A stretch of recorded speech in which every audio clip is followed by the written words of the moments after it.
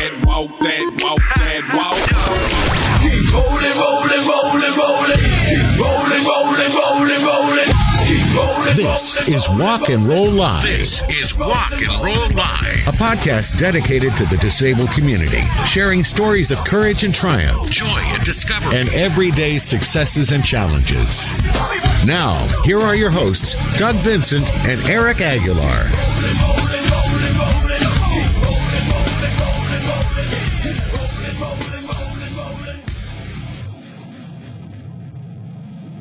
Hello and welcome back to Walk and Roll Live. I am Doug Vincent. I don't know where Eric is. He hasn't shown up, but that's all right. We'll find out and we'll let you know next week. But I will continue on my own. My name again, Doug. I'm a polio survivor, crutch user for years, and transitioned into a wheelchair user over the past 20 years. And this is the part of the program where we usually kind of let you know what we did over the last week. Hope you had a good week. Mine was pretty low-key. Did a couple of board meetings this past week. I volunteered for Rolling Start, which is an independent living center here in our area, which helps people with a disability with jobs, housing, advocacy, assistive technology, which can be anything from DME to like programs that are, apps that are on devices to help them with hearing or blindness or things like that. You name it, we do that, and a number of other services that we do. And I also volunteer for Volunteers for Veterans Foundation, which we help, it's kind of right there in the name. We help veterans in our area that need help. And we did a board meeting this week. We only do one a year, which is nice, but we just kind of go over where we spent all the money that we got donations for last year and kind of the proposal for the upcoming year, where we're going to spend the money and where the donations might be coming from. And really, it all comes down to one person. There's a gal named Betty that, advertising, marketing, promoting are all different things, and networking, she does all of them very well, very well. And she hasn't been formally trained in any of them. I think she just intuitively knows. She's amazing to watch. She can be in any situation, and she remembers and let them know what we do and find out what they do and how she can help them, which is very important, and how they can help our organization, and ultimately both of those will help veterans. That's kind of the key. But she's always marketing. She's always, making sure that there's images out there whenever we do anything, so people know who we are, that this is what we're doing. It all comes together, and what she's able to accomplish is unbelievable, and it is such a great feeling. I enjoy it so much to help our veterans who many times, don't get really what they deserve. So we try to fill in those gaps, and we do, I think, a pretty good job. And so that's that on that. A couple of board meetings. I went to dinner with the people that make this show possible in many ways. Ugyar Professional Training. They, happen to be a couple of friends of mine, Dan and Suzette. So we had a nice time catching up and going over, some aspects of the show. It's nice to get some input from people who listen regularly. So anytime, if you have any thoughts, send us an email at warlive@walkandrolllive.com. And also, what else did I had poker night with the guys, which is always a lot of fun. A bunch of knuckleheads that I play poker with. I've been playing. We try to get together once a month, and it ends up being, I don't know, not even every 6 weeks. It takes a little longer sometimes for all of us to be free on the same Saturday night. We do it on Saturday night. And I feel like I've mentioned this maybe on here before the last time we got together, but it's funny because we used to get together 6, 7 o'clock. We eat. Whoever is hosting it that night provides, dinner, pizza, chili, whatever it is. And then and we would play till 2 and 3 in the morning, Now it's so funny because we actually meet at 4 and we're wrapping up by 10. So, we've gotten a little older and, can't keep those hours anymore. But we have a good time. And I was telling somebody the other day that I had poker night, and they said, well, what do you play? And so we play like dealer's choice, basically. So you name it, 7-card stud. There's a game we call, if you play poker, you might know some of these names in these games. Guts and Acey Deucey, legs. We do a thing where you put out 4, like we play nickel dime stuff. Trust me, it's not big money. But we'll put out like 4 quarters, and then it's also called pass the trash. You might know it from that. Everybody gets a card, and you just pass it to the guy to the left of you if you don't like the card, and he has to give you his card. So if you've got a 6 and you pass it to him and he's got a 10, you're golden. You can beat that guy. And slowly but surely, whoever has the lowest card goes out until all your legs are gone and the last person standing is the winner. So just stupid games like that, and we eat and we, just cap on each other and tell the same stories over and over and over. I've heard the same stories for 20 years. I'm about to lose my mind sometime, but it's a good time. We have fun. So I think that's pretty much the extent of my week. Hopefully yours was a little more exciting. All right, well, let's turn to our guest for this week.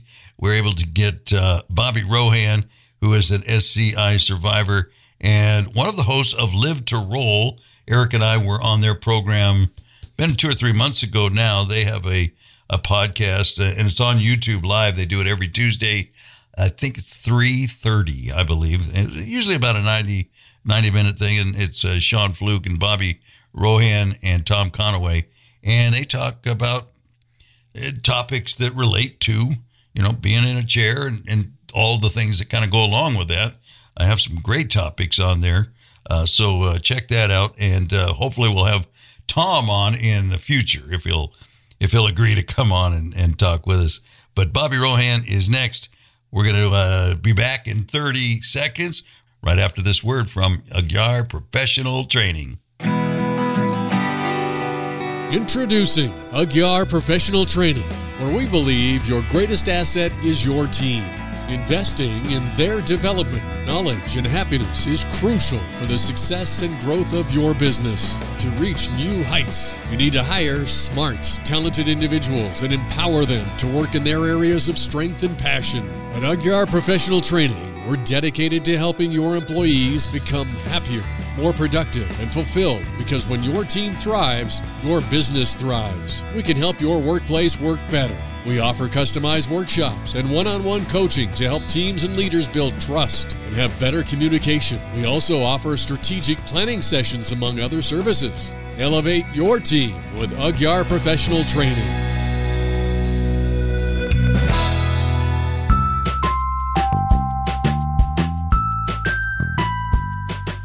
We are back with Walk and Roll Live, and we have our guest this week, Bobby Rohan, an SCI survivor and one of the hosts of Live to Roll, which Eric and I were on a couple months ago now. And so we wanted to invite him, and Tom, I want to get him on as well. You guys you guys do a great job with your podcast, but also it's live on YouTube, right?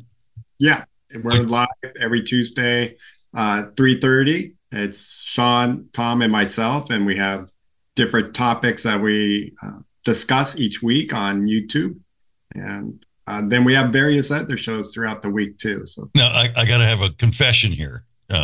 I've stolen something from you guys, and listening to your podcast, I like the way you introduce yourselves and give your diagnosis or whatever. And so Eric and I have started to do that because, I got to thinking, after I heard you guys doing it, we come on, we do our show, and we interview people, we talk about, our issues, but we never kind of give it that context. So I think, you guys do that at the beginning, and it kind of gives the context for the rest of that, conversation that you guys have. So we've started to do that. So wanted to give you guys credit. Yeah. It really works out well. So, if you've listened to the show at all, we always try to kind of get to know the whole person. It's not all about the disability or, your SCI and all of that. So we kind of want to get a little history on, kind of the pre-injury Bobby, where you from? Where'd you grow up and all that? Not a problem. I had a fun childhood growing up. I was born in Denver, Colorado, and I don't remember much. My parents lived right outside of, or in Golden, really kind of just outside. We were high in the mountains at 9,000 elevation feet.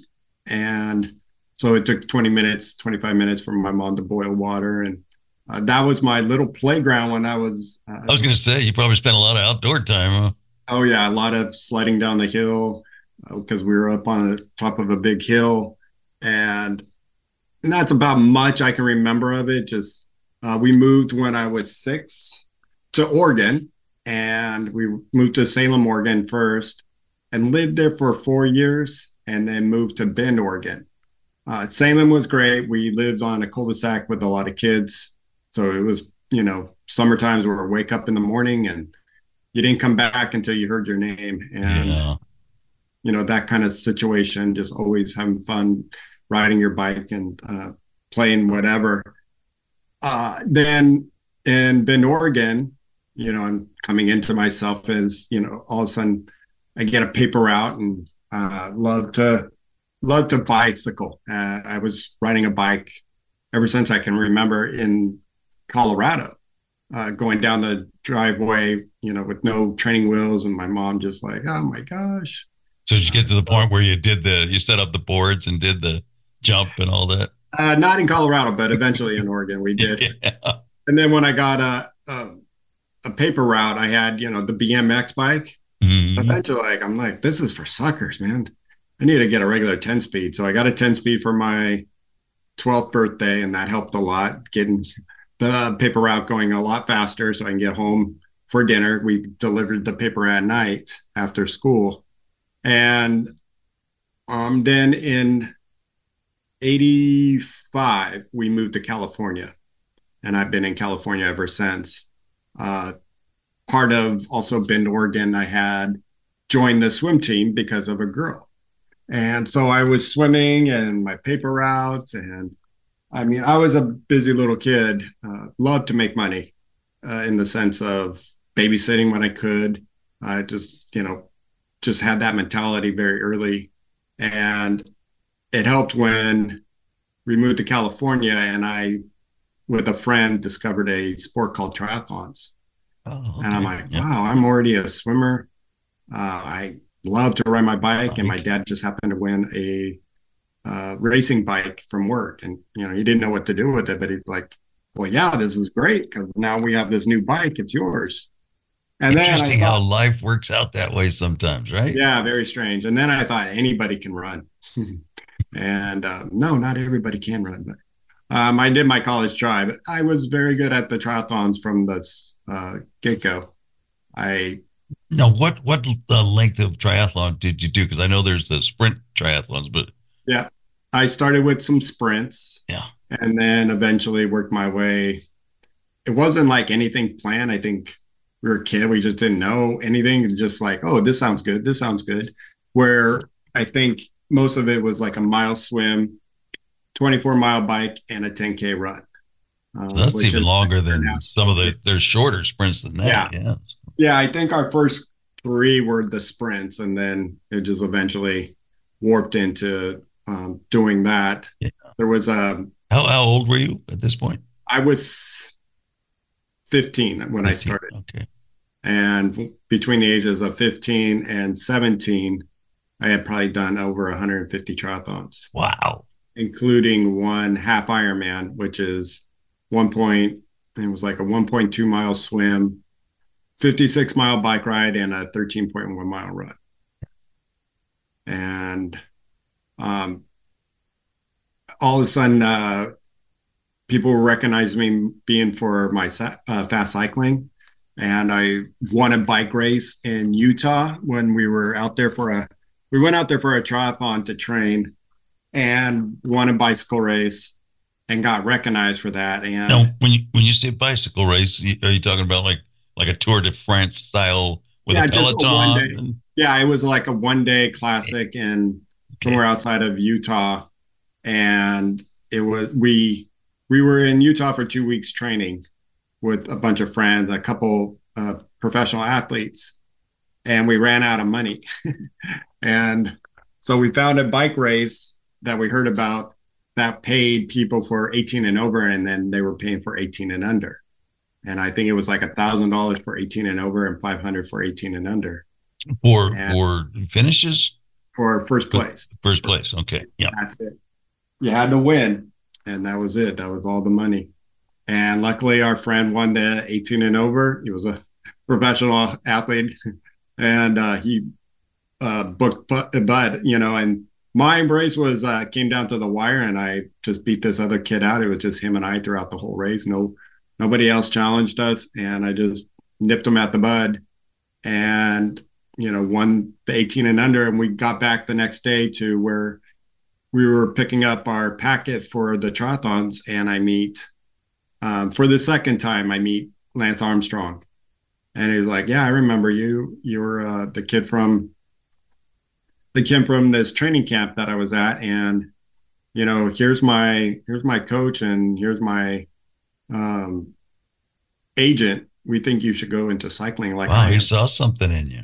Yeah. Wow. And so I talked to the coach, and he's like, "Finish up school, and then we'll get your butt out to Colorado." And then, unfortunately, at the age of 17 here, almost 35 years ago in March will be when I was cut off by another car on a training ride and hit into a back of a handicapped school bus and broke my C5-6 vertebrae, 5-6-7, I think.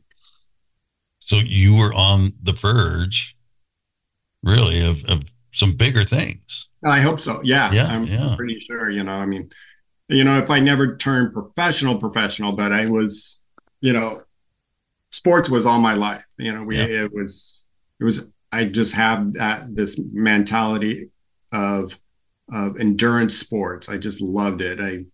I played baseball as a kid and just didn't like that team aspect of it, when I'm relying on two lazy kids out in the outfield not wanting to catch the ball. And I'm like, oh, this is not for me. So you were truly competitive. Yeah. In that you had that spirit, that competitive. Absolutely. Yeah. And it was more about, if I don't win, it's because of me, not because of anybody else around me. So if I didn't train one day and it showed in a race, there it goes. Yeah. So that's where it I was headed. And unfortunately, at the young age, who knows? But overall, it made a big difference with my recovery, my attitude, for the future. Right? It was the best setup I could ever ask for, because it got me through a lot of hard days, hard situations, and time with this spinal cord injury. Yeah. Before we go too much further, kind of tell us about that mindset at the time. What was going through your mind?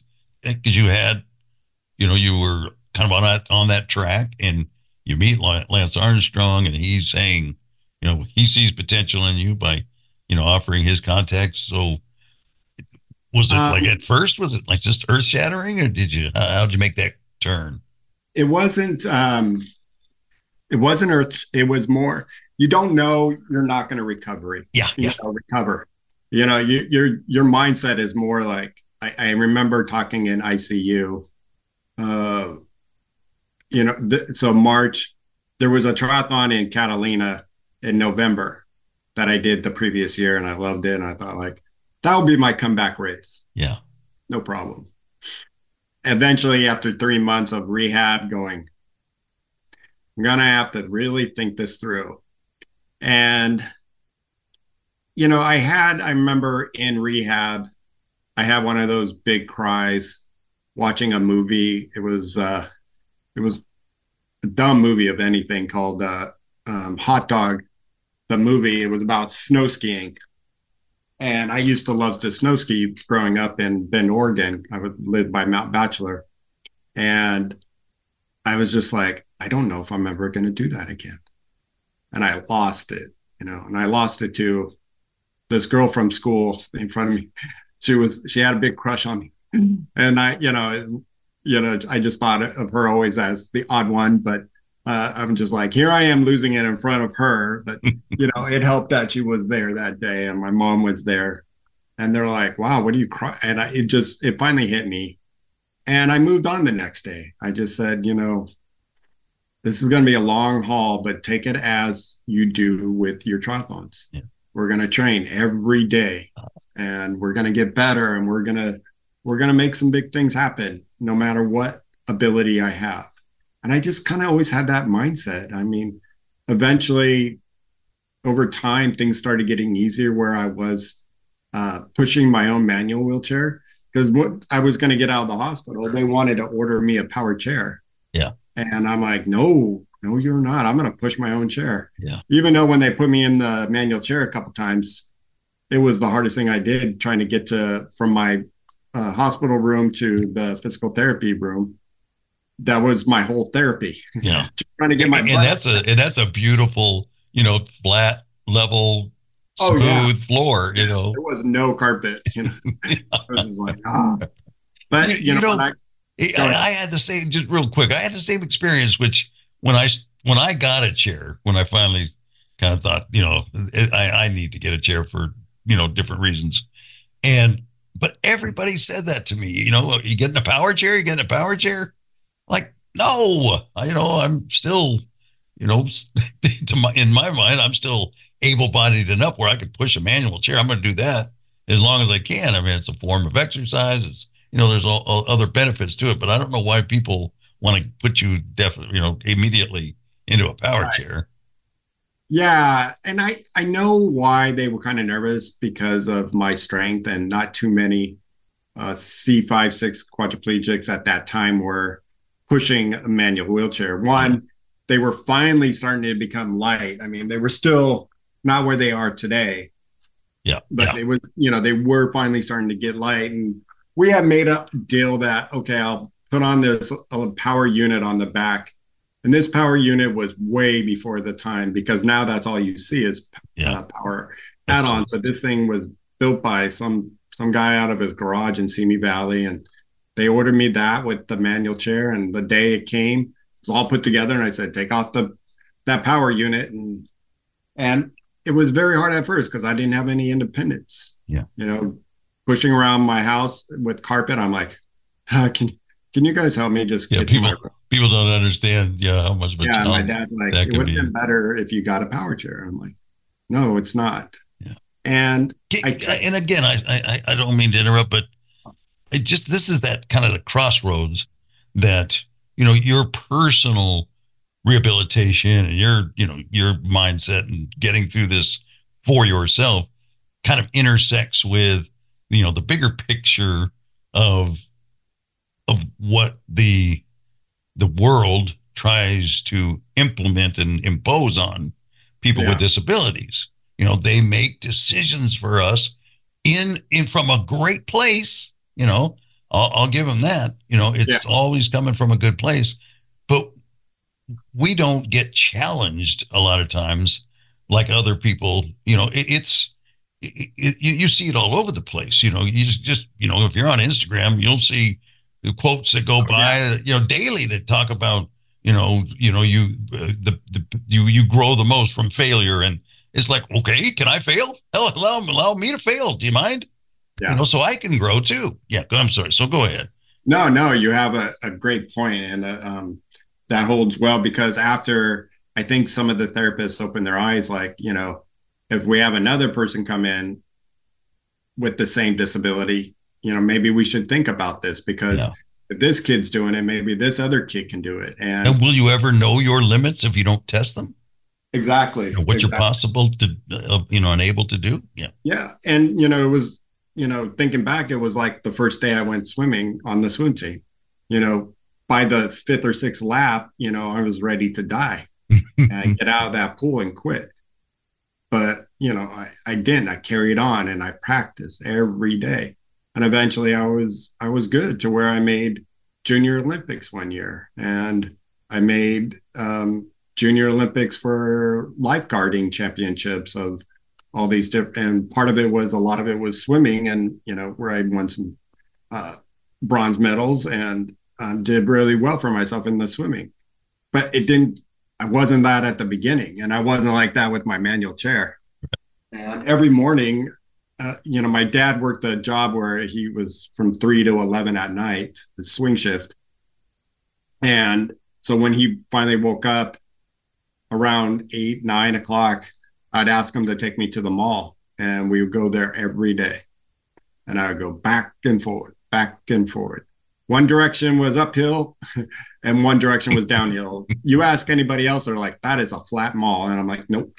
If you go that way, it's kind of going uphill, because I knew much slower going that way than coming back the other way. And that's how I started. I just took it, took it as the same as my training, and how am I going to get better? And I finally got into a outpatient rehab that I forget who, I think my best friend found it, but it was in Pacific Palisades, called the Walker Institute. And it was by the doctor who owned it. Her name was Dr. Walker. And so it wasn't like, hey, come in and walk, but they did have that mentality to get you in braces and stand up. And I almost got kicked out being there for 6 months a few times, because they wanted me to try braces. And I'm like, that's not independent. I want to be independent by the time I'm done with this. I want to be able to transfer. I want to be able to be in my, chair where I have no problems going across the street and get up the curb and, drive eventually, and all these things that. Did they want you to, with the braces, were you still going to be in a chair with braces, or did they want to get you up trying to walk? It was more that theory was the getting in braces also helped. And I did eventually get into them, and it did help with my strength, because when you're trying to hold yourself up between two parallel. Yeah. But as I, shifted to the right and my left leg kind of comes up and moves forward, they're like, look, see what you're doing? I'm like, yeah, I'm doing that because I'm lean. I was practical about it and say to everyone, that's not walking to me. That doesn't, When I was a kid, we, went to physical therapy, and I say we because it was me and my brother. Yeah, I remember. Yeah, and they wanted us to walk in our braces like everybody walks, 1 foot in front of the other. So basically, with your crutches, you just added the crutches to it. So you walked with your feet, and then you moved your crutches forward, and it was left, right, crutch, left, right, leg, and like we're kids and we're practical. This is going to take me forever to get someplace. So that's when we started to swing through. Yeah. So you put the crutches out in front of you and swing through, we're tearing all over the place. But I can see where and it just, so, really it was more about, I'm not going to be able to put braces on myself and sit up ever, unless eventually I get more movement of my upper body and my because I have 0 triceps. I can't lift my arm above my head unless I cheated and bring my deltoid into it, and then I can get it down. But eventually it's just going to collapse on my face once gravity takes over. So, eventually by the time I did leave that place, I was driving, I was almost transferring, starting to get a little bit of, dressing involved. That's impressive in 6 months. Yeah. Well, I think this was now a year and a half after my injury. I started there a year after my injury. Okay. So it was like the summertime of 1990. And eventually I was driving to the Walker Institute once a week, once I was done, but I still could. They said I can come in and work out on Saturdays. So I did that.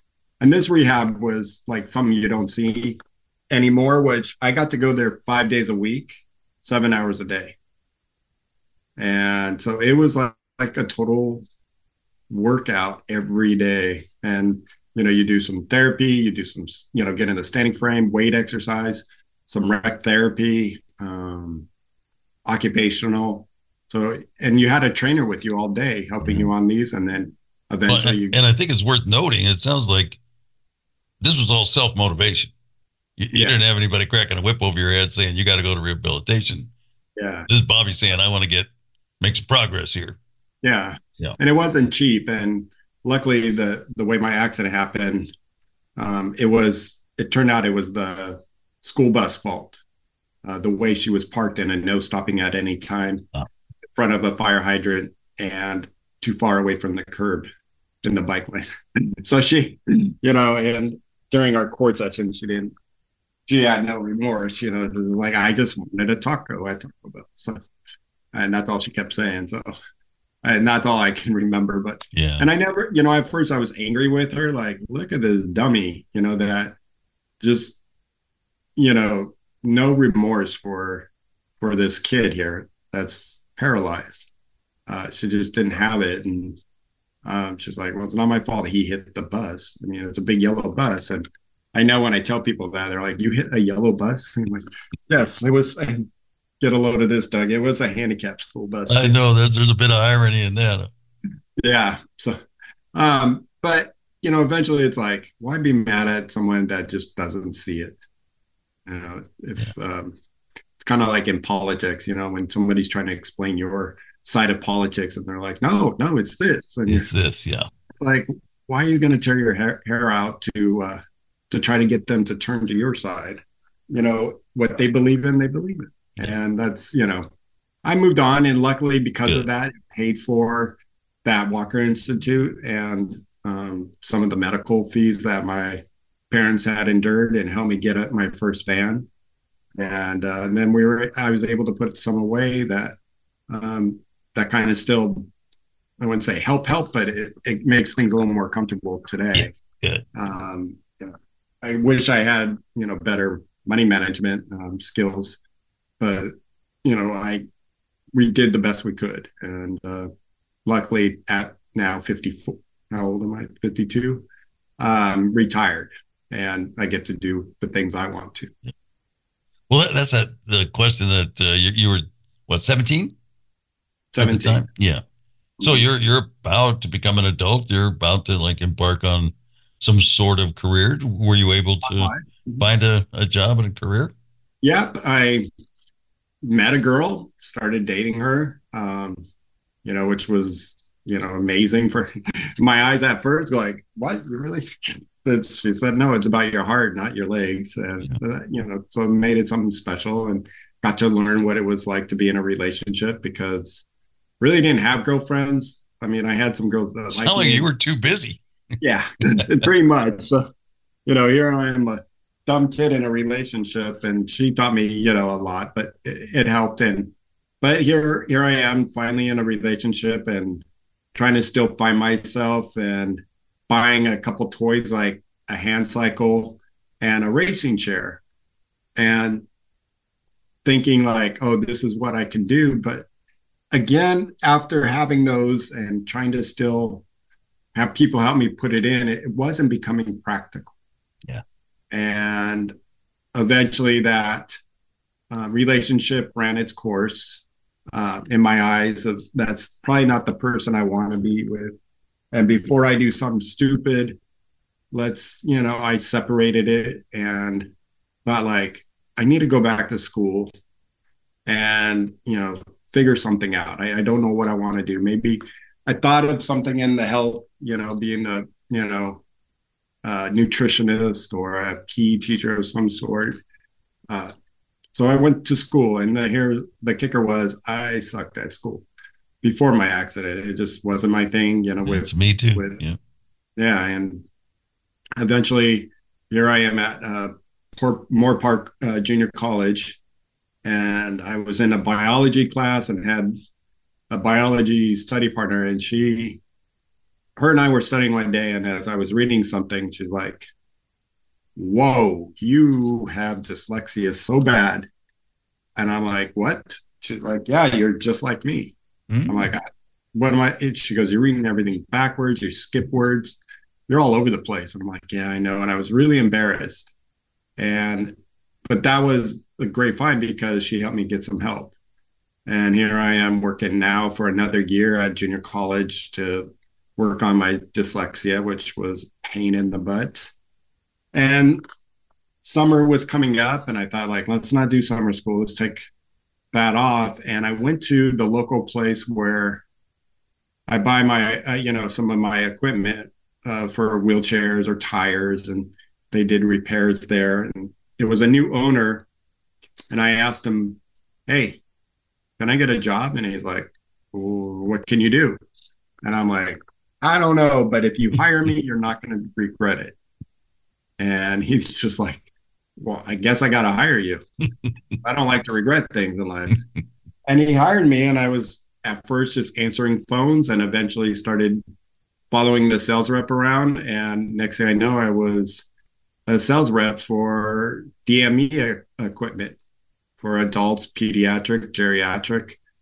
So I was cruising around all around LA, going to facilities, people's homes, measuring them for a wheelchair or getting them a scooter or a power unit, and helped out with a lot of customers. One of my customers was Annette Fotoccialo, and she was starting her MS. I finally caught up to her, and we had did some chairs for her. And then another one was Joni Tata. If anybody knows Joni Tata, her name was Joni Erickson. Actually, she has a big foundation where they go all around the world donating chairs. But she was in a snow skiing accident. A lot of people know about her story in the 70s. And so she was like, I had heard the story. And so in my eyes, here I am helping out this famous person who wrote a book about overcoming her disability. So that wasn't the other side of the mountain, was it? I think so. Yeah. Okay. Yeah, if I remember correctly. I remember that movie from years ago. Yeah, Joni Erickson. And then when she got married, she changed her name. Okay. And or I think now she goes by Joni Erickson Tata. So she was one of my customers, and I would always tell my boss, like, she's not going to be happy in this chair. Just fix her old chair. And she got 2 new chairs from us and still uses the same chair she has, today, I think. So I know that for a fact. So she just, we get comfy in our same everyday chair, which tomorrow I'm supposed to go out to San Diego and pick up my new chair. And I haven't had a new chair in 20 years. So I'm kind of nervous. I just ordered one. They just, the guy that gives you, Carlton, with mobility, came to the house and did all the measuring. And so first one in probably 10 years for me. And this one's falling apart, so it can't get here soon enough. Yeah. But that must have added credibility, when you come through the door and helping people, get their DME.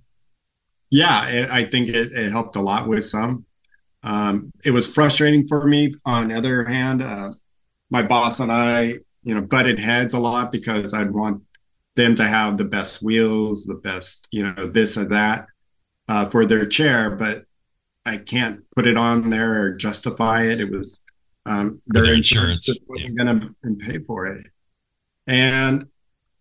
But I worked there for 4 years, and eventually he put me on this board of directors for a nonprofit called Wings.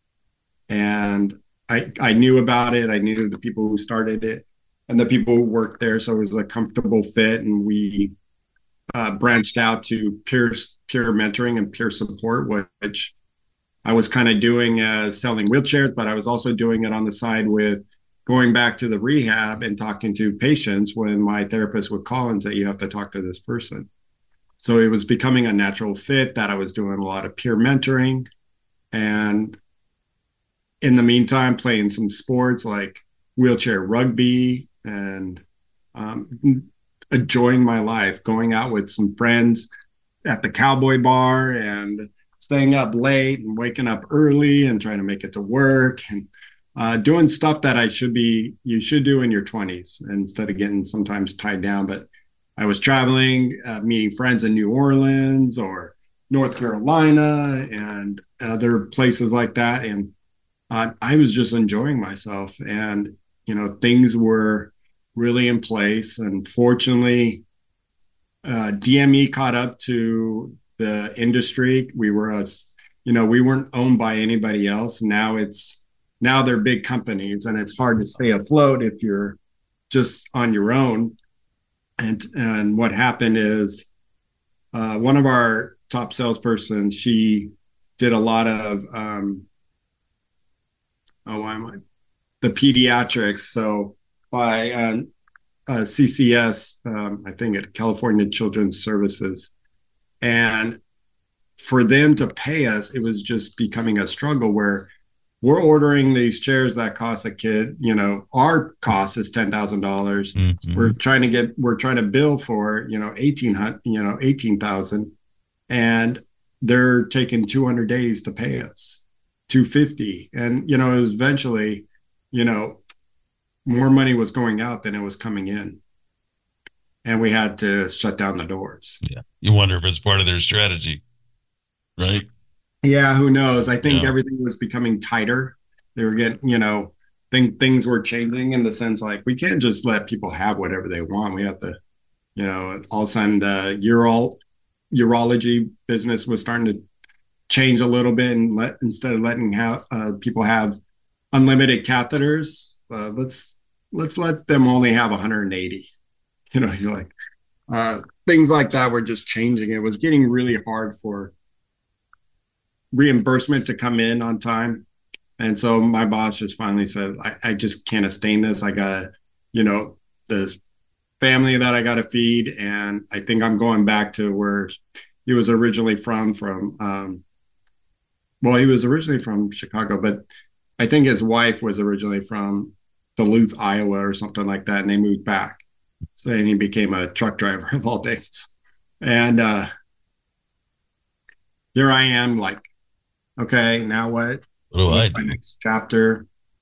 A friend gave me a job at a urology place, and I was there for a few years. I didn't like it, but in that meantime, I met my wife, and I was at a country bar, and I was meeting a few friends, and a friend said, you have to meet one of my friends. You'll love her, she'll love you. And there was just one little catch. At the time, she was still married, and I'm like, I don't want to do that. I did that with this other girl, and I said I would never do that again. And eventually, meeting her a few times at the bar, I was like, well, she said she's, splitting up, and when that happens, let's see where this goes. And eventually, she split from her husband, and we started dating. And so the rest is history. The rest is history, and we just did our 20-year anniversary last week. Congratulations. Yeah, thank you. Yeah. So here I am married. I moved from the San Fernando Valley down to Orange County. My wife thought I was crazy. She's like, nobody down there.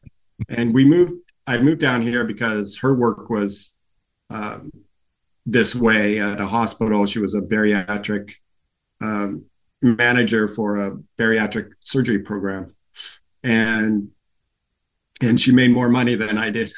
So I'm like, well, I think I'm gonna have to come your way, and then you come my way. And I'm actually kind of excited for a change in life. Valley's not that far, and I can go see people whenever I want. And so I moved down here and didn't play as much rugby, and eventually joined a team for a couple of years that we had down here, but it wasn't, the guys weren't as sustainable. And, but eventually I was kind of in limbo with work, and my wife was okay with that. And, but one day the opportunity came knocking at the door, and a friend of mine asked me to dinner, and I went to dinner, and all of a sudden I said, might be an interview for a job because it sounds like it. And it was a supervising job for a peer mentoring program at Rancho Los Amigos National Rehabilitation. And here I am when I wasn't working. I was running my butt around California, visiting people at homes. And then it finally just turned into a real job where I was getting paid, supervising other peer mentors, not only for spinal cord, but for brain injury, stroke, and all other different types of disabilities, to amputee, MS, you name it. So here I am, and thrust in the job world again and enjoying life. And good. So you know the history of Rancho Los Amigos, right? That's where it started as a clinic for polio, right? Survivors. Yeah. Interesting. So I imagine they must have had to change over the years because they don't see much in that regard anymore, right? No, but I went down to the basement one time to get something, and I got to see this big room where all the what machines? Those Iron lungs. the iron lung. Yeah, yeah, So creepy. I was yeah. my wheels. Please don't film me right now because I am out of here. It was so creepy.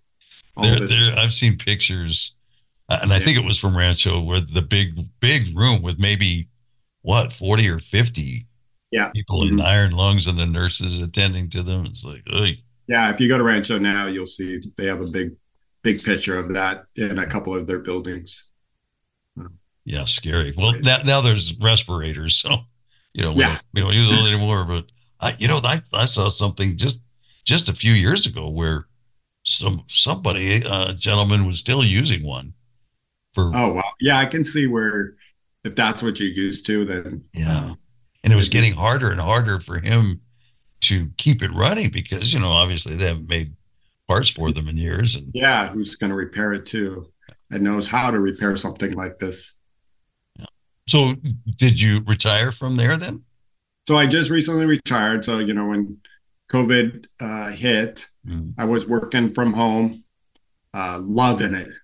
I was like, after 10 years of working, this is just kind of nice to wake up and come into my little dungeon as you see it. This is actually my garage that you're looking at, that we converted into like my at the time we had it as the man room with a bunch of my collectibles that I have and a poker table. And now I call it my exercise room. But so during the pandemic, I'm working from home. I really excelled in keeping the support groups going for Rancho and just said, this is ridiculous. We can do this all online through the platform that we're on. I knew about it from board meetings that we had. I'm like, there's something called Zoom that we can still have everybody join a support group because they're going to need it now more than ever. Because a lot of these patients at Rancho, you see them every day. They're every day because a lot of times they don't know what to do. And their parents are like, you got to go do something. So they just end up just hanging out at Rancho all day until the night, and then they go home. It's like their little job. And without it, I'm sure a lot of people were lost. So I created all the platforms for each of the disabilities for the support groups, got everybody running, would always send out the invitations. I got employee of the month for it at Rancho, which was really nice. I tell you, that's part of what, helped me through COVID. I was retired already. So I was already, kind of isolated already because I was at home, not going out to a job. So a number of the different organizations that I belong to had monthly mixers, so I'd get on Zoom, and that helped a lot. Yeah. And, during it, one morning, it was early on, nothing to do. And I was on YouTube searching around, and there was this guy doing a live workout in a chair.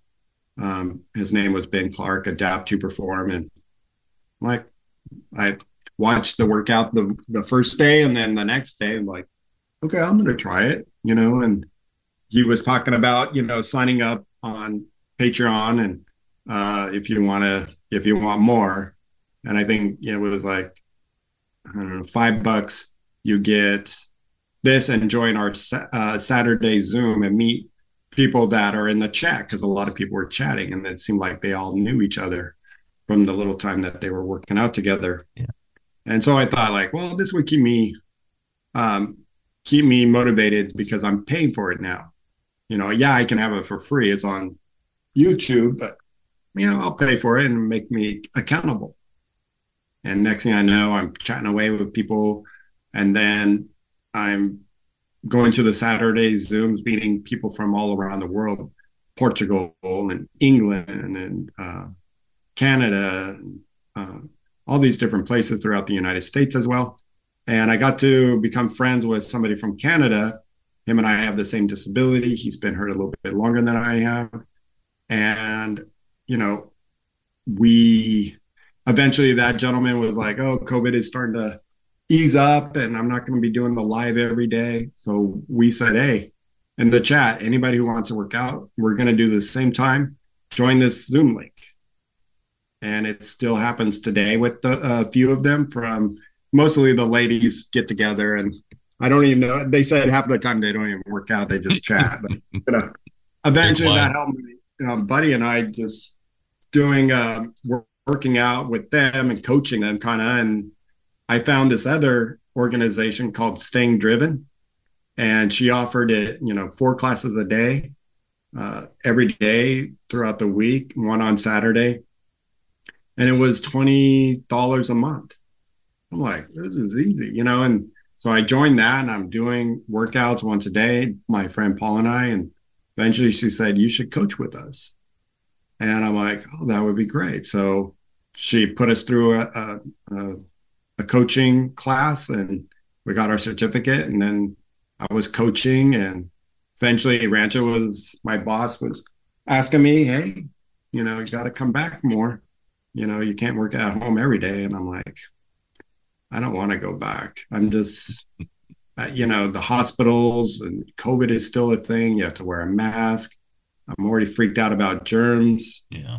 And, what happened was a year ago today, well, not today, but a year ago in January, I was having difficulties breathing. And I had COVID that December, and then by January, I was just still exhausted every day. And everybody's like, oh, that's just the COVID. That's just the COVID. And one morning I woke up and I'm just like telling my wife, can you please just call 911? I don't know what else to do. Yeah. She's like, and she thought I was just panicking. And I got to the hospital. They discovered that there was some fluid around my heart. And by the time the cardiologist got there, he's like, your scan has a massive amount. If I don't go in there right now, I'm afraid you might not make it through the night. And I was rushed in.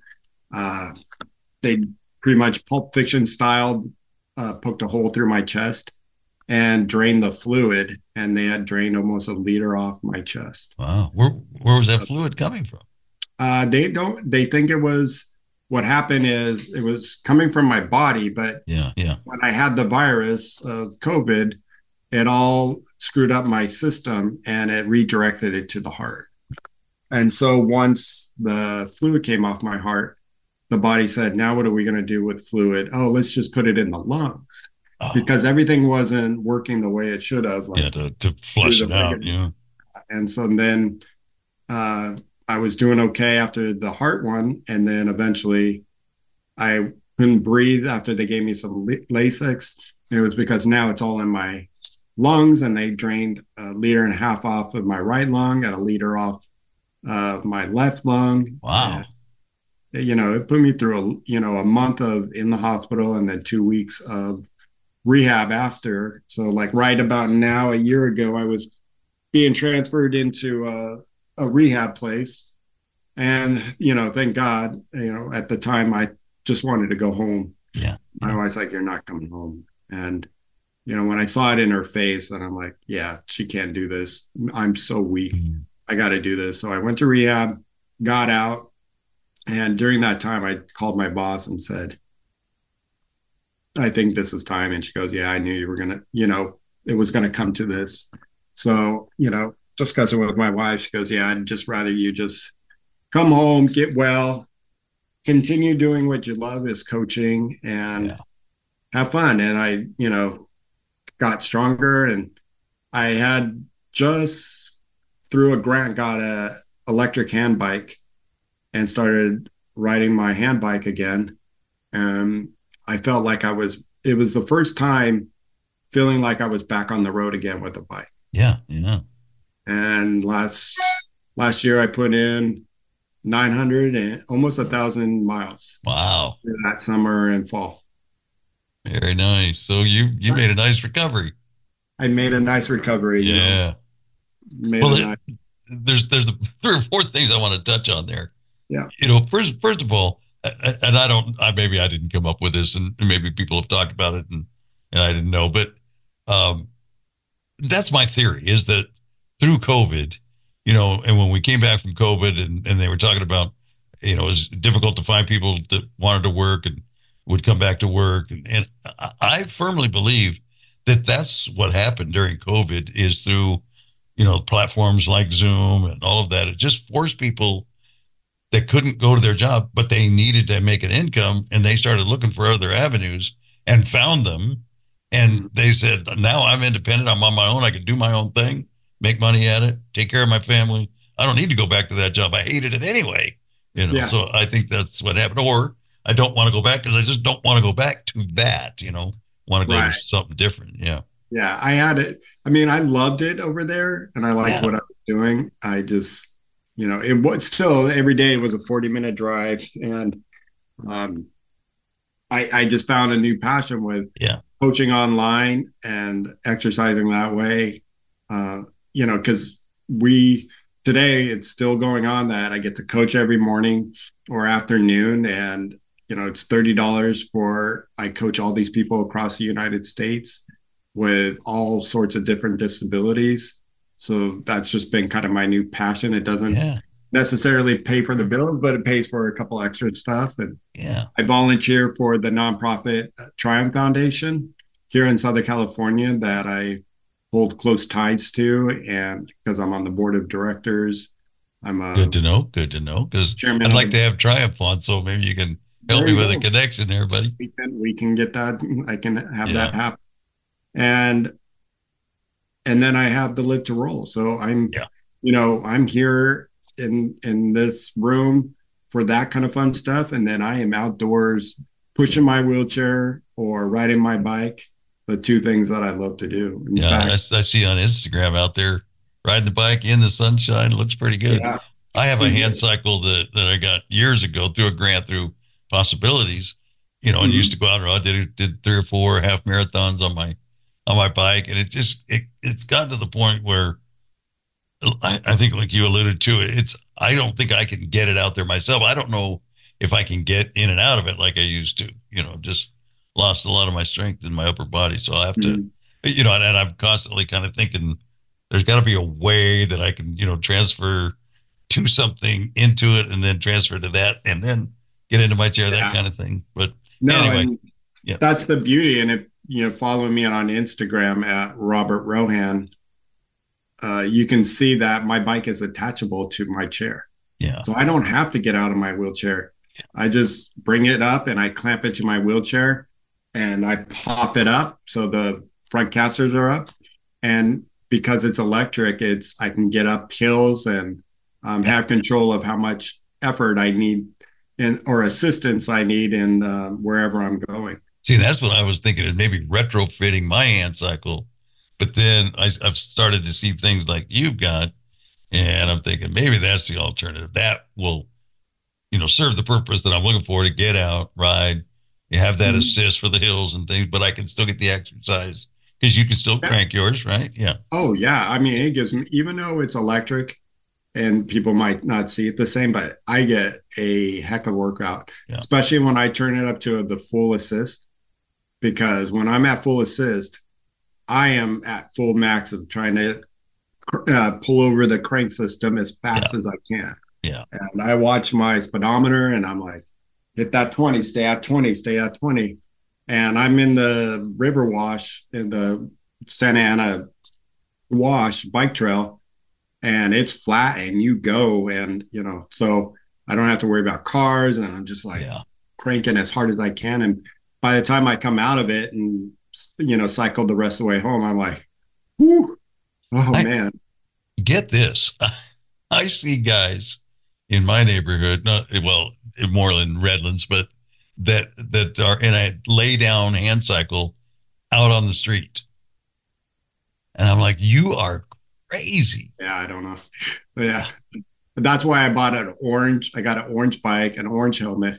Orange flag, orange. People don't pay attention, out there to cyclists. And even before my accident, I was hit by a car a couple times or scraped, got side swiped. Yeah, some close calls on the bike. Yeah.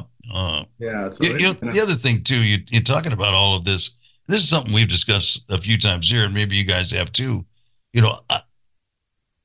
We get guys like you on and women that have successfully kind of navigated that change in their life, and they're thriving and they're doing great. But I wonder about, and maybe you can speak to this because of the nature of what you do. I wonder about the folks we don't know about who are isolated and who didn't, because I say this all the time, to guys like you and Sean and Tom and anybody that I have on, is that I didn't go through that. I was a kid. I was a year old. I know nothing different. So I didn't have to go through that mental part, right, which I believe is the hardest part, and, so there are people I'm sure that are struggling with that part of it and who may not have come through it and are isolated somewhere. And, you have any ideas about thoughts about how to address that? That's why we do Live to Roll. Yeah. I have I guess sometimes a black heart to it as well, in the sense of, there's only one person that's going to make the change, and that's you. Yep. And, I'll give you directions, and I'll even sometimes go with you, but eventually at the end of the day, I'm going to let go of your hand, and you're going to have to discover it, because I had nobody, holding my hand and telling me how the ropes, showing me the ropes. And that's why I do what I do today and do a lot of the mentoring over the years, is because I was in the hospital room. A friend of mine had one person come in, and he was tall and he was a paraplegic, L1, and he had everything but his legs, but he did wheelchair racing. And I'm like, well, that's great, but here I am, a quadriplegic with limited use of my upper body. What do I do? And I got home, and it was like, I remember when my dad put me in the car to go home from the rehab, I cried my eyes out. And he was like, what are you crying for? And I'm like, well, now I'm on my own. I had, great support from my parents, and my dad helped me along the way. But, really, I just had to, I had to figure it out on my own. And yeah, there's a lot of people isolated, and we get on that show to show people, like, listen, it is possible. Anything is possible if you put your mind to it. If money is an issue, there are grants. You said yourself, I got my hand cycle through a grant. There's Kelly Brush Foundation. There's High Fives Foundation. There's, I'm forgetting the one in San Diego. It's the most, darn it. That's right. While you're thinking about that, let me tell you, do me a favor and shoot me an email with all of those foundations, because I'd love to put those on our resource page. Yeah, absolutely. Okay. Absolutely. Yeah.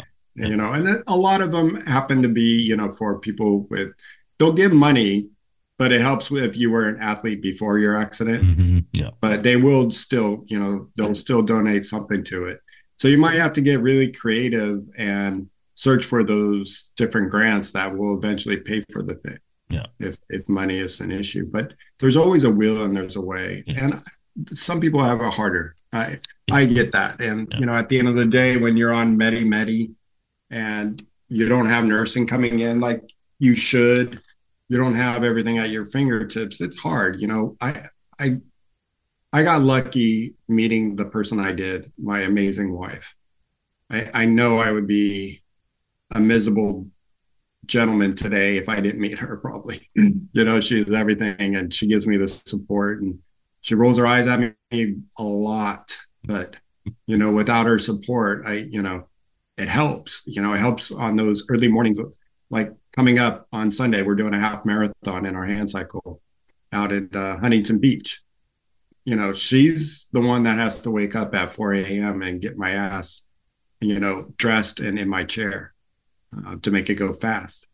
So without her, I couldn't do most of the things that I love to do. So I know some people don't get that, and some people have to wait until 8 o'clock, so they can't sign up for a marathon like that. But there are other ways to pick the hobbies that you can do, or find something that you love. And it doesn't always have to be athletics. Right. It can be finding a game or going to a church. And she was a roommate. We were roommates for like 6 or 7 years, and she just recently retired, and she goes to a Jewish temple. She's not Jewish. She's her church is an Asian church, and she plays mahjong every day. She loves it, Yeah. So I mean, there's other hobbies out there that if you're not working, you can go out there and find something that can become passionate for you.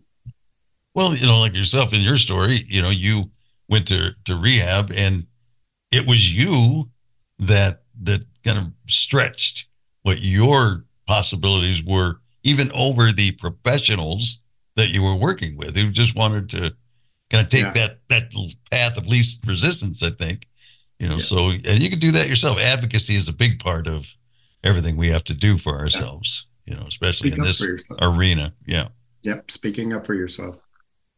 And I sometimes I think I under estimate, what I've accomplished, even though I didn't go through that part, because I still had to do the work. I still had to, when I got to be 16, 17 years old, there's a lot of jobs that were not available to me, of course, because of my limitations. So I had to figure out what I could do, and had to go about that. So, I could have given up at that point, but yeah, so I think you're right. And I think that's why I do this show too, is to have people on like yourself who can show those others that, maybe you're struggling, maybe they've just been injured, or maybe they've been injured for a while and they just they haven't made that transition to where they feel like they're fully thriving again. Yeah, no, I mean, we all have to work together. I wouldn't be riding my hand bike if it wasn't for my friend Paul. Here's a guy I met. He lives in Canada, and he has this hand bike, and he's like, "Look," I'm like, "Wait, what?" I know a lot of equipment out there, but wait, I could do that.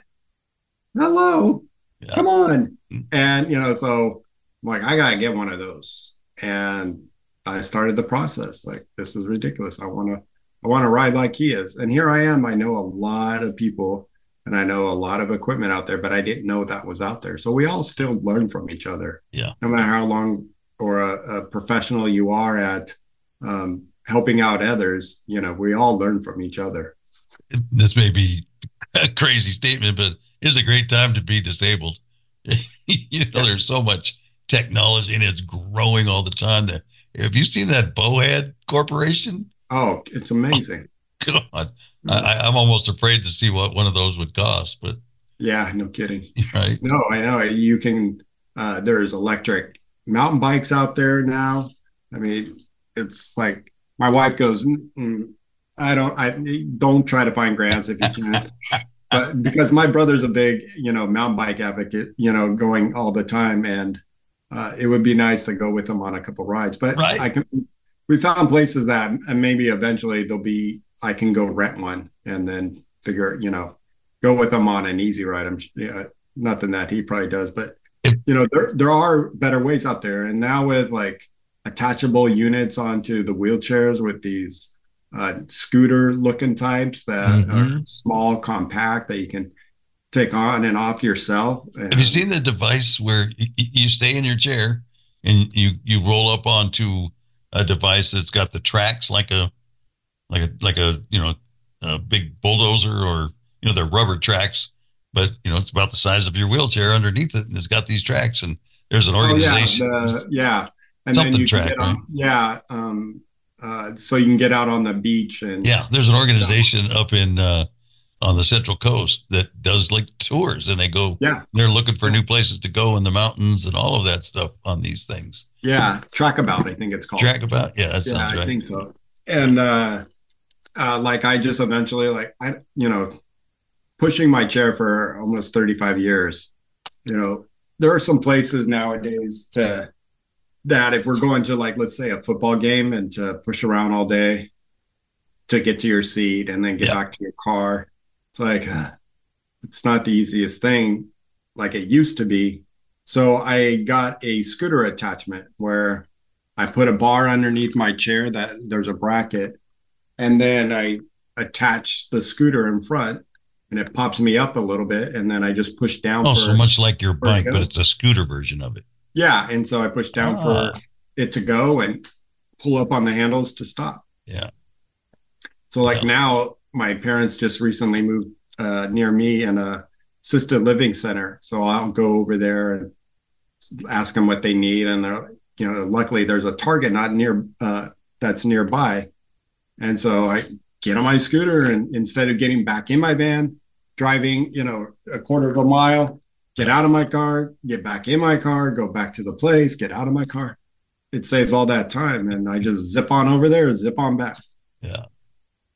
Awesome. Well, I'm just glancing at the clock. Man, we went on for a long time, and the last half hour just went poof.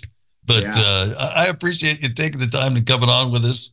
Like I say, I want to have Tom too, because we had Sean, have you all from Live to Roll. Thank you so much. I don't know if I might take another half hour, but how did you guys come together and start that Live to Roll? Yeah, that's a great question. So it started with Sean, in the sense that he had Live to Roll as a place on YouTube where you can go see someone with his disability transfer in and out of the car, in and out of the bed. How does he pick up things off the floor, getting to a pool, little things like that, showering, changing his catheter, you name it, he had it out there. And eventually, he was running out of ideas and videos, and it just so happened to be, I think it was February of 2020, and we were at the Los Angeles Ability Expo. Okay. Yeah. And Friday night, he had a booth there because he was selling some merchandise of Live to Roll, and to bring in a little bit of extra income. And we go out Friday night, and we're sitting there at the bar, and his good friend, who I've known since his accident. I met Sean when he first got hurt. I went to his hospital room. I figured there was probably a connection that. Yeah. Yeah. So I met him actually when he first got hurt, and he wasn't even out of the hospital, but we had this pre-engagement or an engagement or pre-wedding for a lot of people we can't invite to our wedding party. And I told my friend Gary, who's a physical therapy there, like, hey, you should come and bring Sean.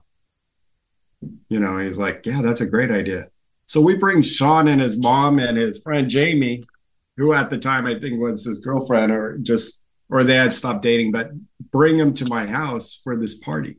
And he's still in his neck collar and everything. And so I met his friend Jamie, and so I've known her over the years through going to rugby tournaments and seeing him and her there. She just was always supportive of him, and they're good friends today. But Jamie comes up to us at the bar and says, you need to help Sean out. You need some ideas for a show. I'm like, I think we just talked a little bit about doing something with the live. I kind of didn't, don't remember much of the conversation. I just remember that we were talking about it. Yeah. And the next thing I know, COVID hits, and I get a phone call from Sean going, hey, do you have time to be one of my co-hosts on this journey that I'm going to start with a live broadcast? Sure. And, he told me Tom was involved, and I guess Tom was there at the bar that night, but it just briefly remembered more about Jamie telling me that he needs ideas of changing his channel up. And next thing you know, we were doing a live episode once a week. And then it moved into we had a women's episode every other Thursday on the first and third Thursday of the month. So we're doing every Tuesday, a women's, and then the old guys. Yeah. And then all of a sudden I thought of like, here we are talking a lot, but Sean is not as injured as I am, long as I am. And I know a lot more people injured a lot longer than I am. And and really it was becoming, I thought of it because my body was starting to change. It's not stagnant. Yeah. And I'm going to the doctors a little bit more often. So I thought like, maybe we need to do something aging with a disability. And we really try to focus around that and have guests on who have been in the chair for a long time.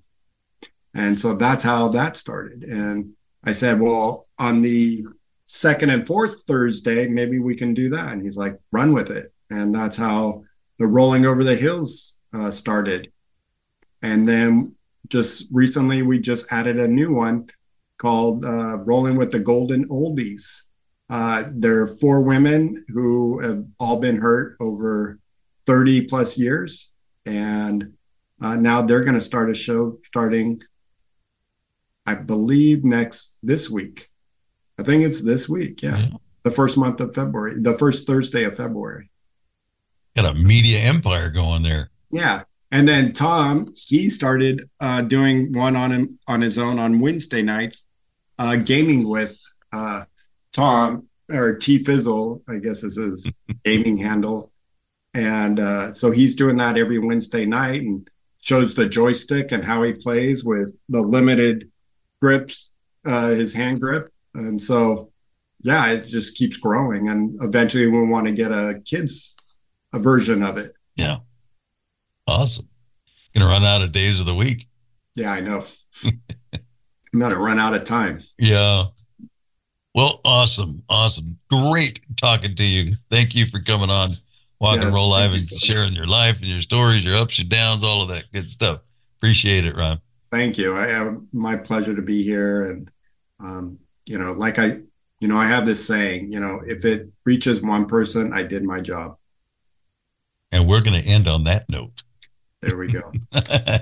Tom has been a teacher for over 40 years. One day, I think one of the students had asked the question and he didn't remember the answer. And I also noticed that he was letting his class out earlier than they were supposed to let out. I was really starting to worry. Levi and I talked about how it would change our lives, but he was there beside me. When something feels different, it could be Alzheimer's. Now is the time to talk. Visit alz.org/ourstories to learn more. A message from the Alzheimer's Association and the Ad Council. Wow, that went by so quick. I just got into a conversation and I was just kind of listening to everything you had to say and share. Great information. So, Bobby, thank you for coming on. Bobby Rohan with Live to Roll and so much more as we learned there. But one of the longer interviews we've done because I looked up and all this time had gone by. So great. Thank you for all that information.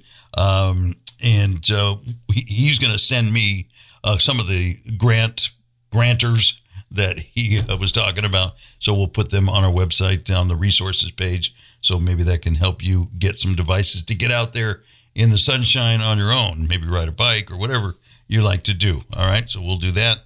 And if there's anything that you would like to hear on the show, please drop us a line. You can go on the website at walkandrolllive.com. We've got a page where you can, contact information, where you can let us know and tell us, what you'd like to hear about. If there's a subject you'd like to hear about, if you think you know somebody that would like to come on, if you'd like to come on and share your story, we'd love to talk to you. I want to thank Tammy. She gave me a couple of suggestions for somebody that could be on the show. Also, Dan and Suzette from Aguiar Professional Training, they invited on our behalf a couple of folks to come on and talk with us. So hopefully they will accept that invitation and come and talk to us about what's going on in their lives. And next week, coming up, we have Sean. I'm not gonna say this right. Sean Propuk. I'm sorry, Sean. She is our CEO at Athesis, another organization that I volunteer for. I'm on the board there as well. But there's some legislation coming up in a rate study to increase the funding for our organization and the work that we do. And we'll talk all about that coming up next week here on Walk In, Roll Live. I am Doug Vincent for Eric Aguilar. Thank you for listening. And thank you to the Aguilar Professional Training for all that they do to make it possible. Have a great week. Walk and Roll Live is heard around the world at walkandrolllive.com, Podbean, and Spotify. Like us at facebook.com/walkandrolllive. You can email us at warlive@walkandrolllive.com with comments, observations, or whatever's on your mind. Have a topic you'd like to hear or a guest you think would be great for the show? Let us know. Look for new episodes every Tuesday afternoon. Thanks for listening.